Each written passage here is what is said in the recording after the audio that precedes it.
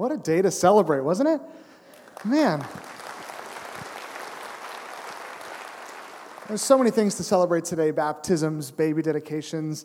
You get to celebrate less and God's provision and all of these great things that we've been doing up here at this church. And all morning long, everyone I've talked to expresses the sentiment that this is an amazing family to be part of, isn't it? God is working. Like Larry said, we are a church. Yes, yeah, we can clap. I'm sorry, I started talking. It's a church that's passionate to hand our ministry off to the next generation, the next generation, the next generation. And so it's always so amazing to see kids from 11 to in their 90s coming and worshiping together and being part of the family of God. And this is a day to celebrate. If you want to come back tonight, we're going to celebrate and worship God at 7 o'clock. It's going to be unbelievable. This is a day that we set apart several times a year to say, you know what, let's celebrate because God is good. And yet there are some folks in here today that you need to celebrate today. And let me tell you what you need to celebrate today. You need to celebrate today because today needs to be the day that you step into faith in Jesus for the first time. Right? You maybe you've been coming for years, right? Maybe this is your first Sunday. Maybe you drove up the driveway this morning and you just knew today's the day, right? I need to step into the faith. And maybe you've been wandering, like somebody said up there. I wandered like everyone does, and then I came back. Maybe today's your day to come back. And maybe today's your day that you've been thinking you've been following Jesus for a long, long time, and then you hear these stories and you think, okay, that has never happened to me. God has changed my life a little bit, but he's never changed my heart. He's never changed everything. He's never transformed me. I've never really trusted him. Today, if that's you, let this be your day that you step over the line of faith and trust in Jesus, in his death for the forgiveness of your sins, in his resurrection for your new life, and cling to him and follow him and watch how he transforms you from the inside out. I want to close our time this morning by opening up a scripture with us in Matthew chapter 25. And we've been in this chapter for 3 weeks now, and Matthew 25 is full of parables about the fact that Jesus is coming back soon. And if you've been coming for the last couple weeks, I don't know about you, but every time I leave, I'm thinking, man, what am I doing with my life? And we talk about the fact that Jesus can come back at any moment. He wants to find us ready and working and expanding his kingdom. And I think, if he came back today, would I be just sitting there watching the Warriors game? Or would I be at work, right? I guess this morning I was here at work instead of watching the Warriors game, so that's good. And last week, Mark Tyler talking about stewardship, he said there's 2 most important days in your life, the day you were born and the day you figure out why. And you walk away from that parable about the talents, and you think, what? Am I using my life as a stewardship to multiply the kingdom of God? When God comes back, and he's coming back, right? When God comes back, will I have multiplied his kingdom on this planet, or will I have taken the talent he's given me and buried it? The resources he's given me and buried them. The relationships he's granted me and buried them in the ground. Or when God comes back, will he find me working and expanding and pushing forward what he has given to me? And this passage we're going to read this morning is interesting because after these 2 parables, a lot of commentators don't know what to do with this idea of the sheep and the goats. Because the story of the sheep and the goats, it kind of sounds like a parable. It's about sheep and goats. It's about the end times. It's about standing before Jesus and walking through like a shepherd. And it follows some other parables. But at the same time, there's some things in this passage that sound too real to be a parable. And Jesus talks about the day when all nations will stand before him. And he'll sit on his heavenly throne and rule between them. And when we read the rest of the scriptures, we realize, okay, this isn't just a story Jesus making up. This is the real deal. And so he transitions from these stories about life and how we're living them to a real life event where he says, someday, when I come back, you're going to stand before me. And in that moment, you don't get an opportunity to decide how you're going to do better with your life next time. It's over. And you're going to find out which side of eternity you're going to stand on. And let me read this passage for us. This is Matthew 25, verses 31 to the end of the chapter. And Jesus says, when the Son of Man comes in his glory, and all the angels with him, he'll sit on his throne in heavenly glory. All the nations will be gathered before him, and he will separate the people one from another as a shepherd separates the sheep from the goats. He'll put his sheep on his right, and he'll put the goats on his left. Then the king will say to those on his right, "Come, you are blessed by my Father. Take your inheritance, the kingdom prepared for you since the creation of the world. For I was hungry, and you gave me something to eat. I was thirsty, and you gave me something to drink. I was a stranger, and you invited me in. I needed clothes, and you clothed me. I was sick, and you looked after me. I was in prison, and you came to visit me." And then the righteous will answer him, "Lord, when did we see you hungry and feed you? Or thirsty and give you something to drink? When did we see you a stranger and invite you in, or needing clothes and clothe you? When did we see you sick or in prison and go visit you?" The king will reply, "I tell you the truth, whatever you did for one of the least of these brothers of mine, you did for me." And then I'll say to those on his left, "Depart from me, you who are cursed, into the eternal fire prepared for the devil and his angels.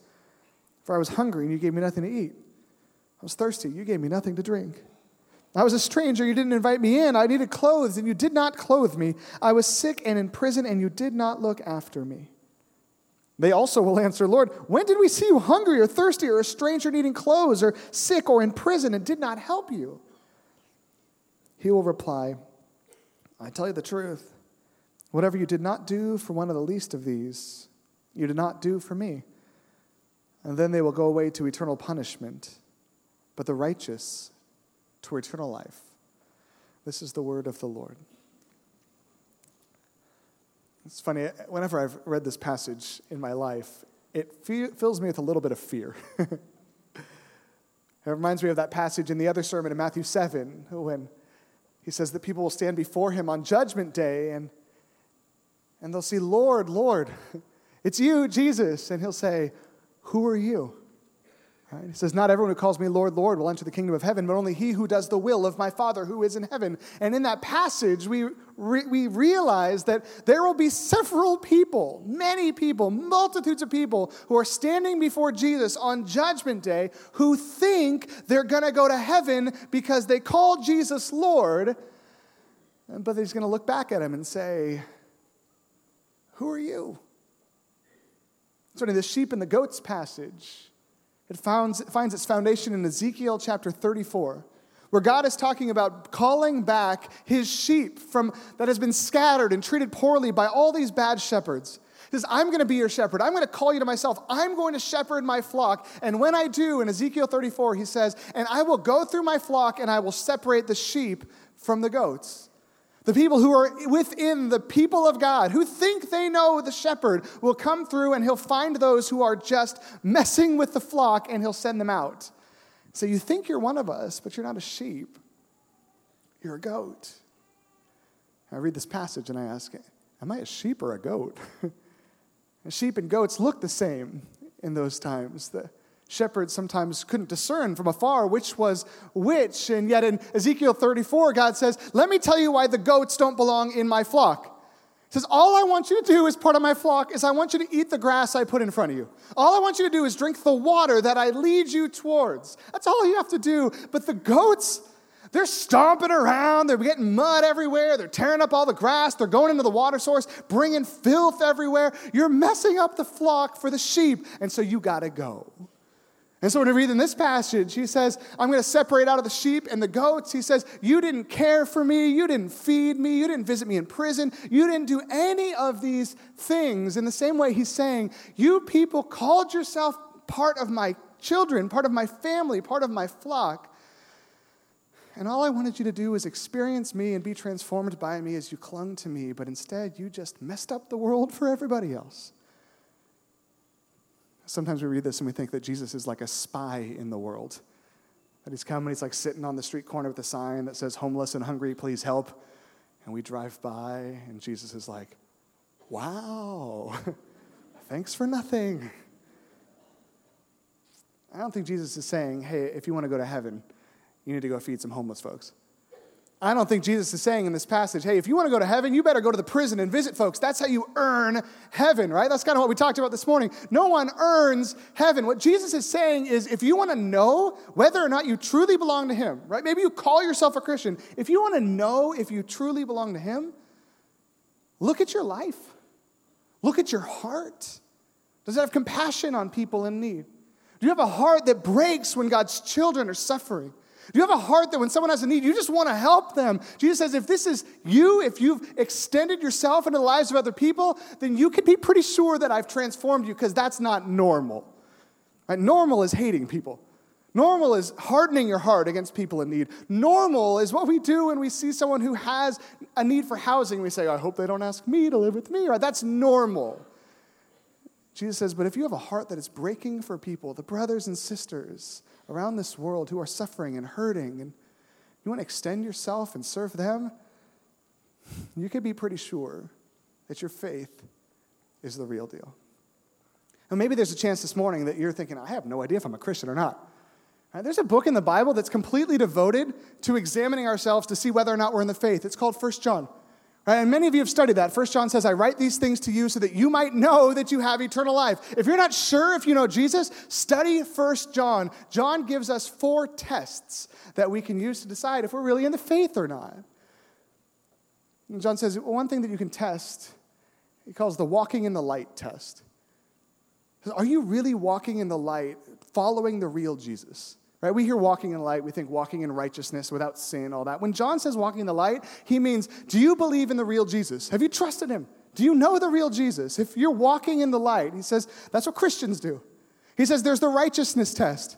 Has your life been transformed by God? Are you pursuing holiness? Are you confessing your sin? Are you running away from sin and saying, I don't want that anymore? He says if you pass the righteousness test, there's a pretty good chance you're a real Christian. He calls it the obedience test. He says, do you obey Jesus' commands? When God comes into your life and says, do this, do you do it? Do you pass the obedience test? And then John says his final test is the love test. He says, do you love your brothers and sisters? He says in 1 John chapter 3, he says, if anyone claims to be a Christian and they have material possessions and they see their brother in need but have no compassion on him, how can the love of God be in him? And that's what Jesus is bringing out here in Matthew 25. He says, if you've been transformed by Jesus, right? If you can wear that t-shirt, transformed by Jesus, you believe in the real Jesus. You're pursuing righteousness. You're fleeing from sin. You're obeying the commands of Jesus and following after him, and you love your brother. It's changing the way that you live. And if you can't pass those 4 tests, John would say, and Jesus would say, there's a chance you've never been transformed. There's a chance the heart that's in you is still a heart of stone. It's not been converted to a heart of flesh. And John and Jesus are not saying that if you want to become a Christian, you start doing these things. He says, if you're doing these things, you can look at your life and say, you know what? Like the wedding ring, I look at it and think, oh, I guess I'm married. If I got in a car accident, had amnesia, woke up in a hospital bed, and I wasn't sure if I was married, I can look at the wedding ring. But if you want to mess with somebody who has amnesia, stick a wedding ring on their finger, right? Like Ryan said, a wedding ring doesn't make you married. It proves to you that you are. So if you look at your life and you see a love for Jesus, a fleeing from sin, a pursuing of righteousness, an obedience to the commands of Christ, and a love, a supernatural love for your brothers and sisters around this world and in this church family, you can say, you know what, God? I've examined myself and I think I'm in the faith. But this morning, if you read this passage, or you think about your life, or you consider your heart and you know that it's cold and dark and you're just trying to make it up to God by showing up at church, doing some good things and being good enough for heaven, it's not going to work. God transforms us like we heard several times this morning. When we buckle our knees, we fall before him and we say, God, have mercy on me, a sinner. Make me clean. Give me a new heart. Transform my life. I need you. This morning, if you need Jesus, let this be the day that you say that prayer to him. Whether it's here in this room, or it's in our prayer room after the service, or it's in your house tonight after you've thought about it, wrestled with it, whatever it is, bow your knee to the one that someday you'll stand before him, and your knee will bow at that point. But it's too late to make a decision on Judgment Day.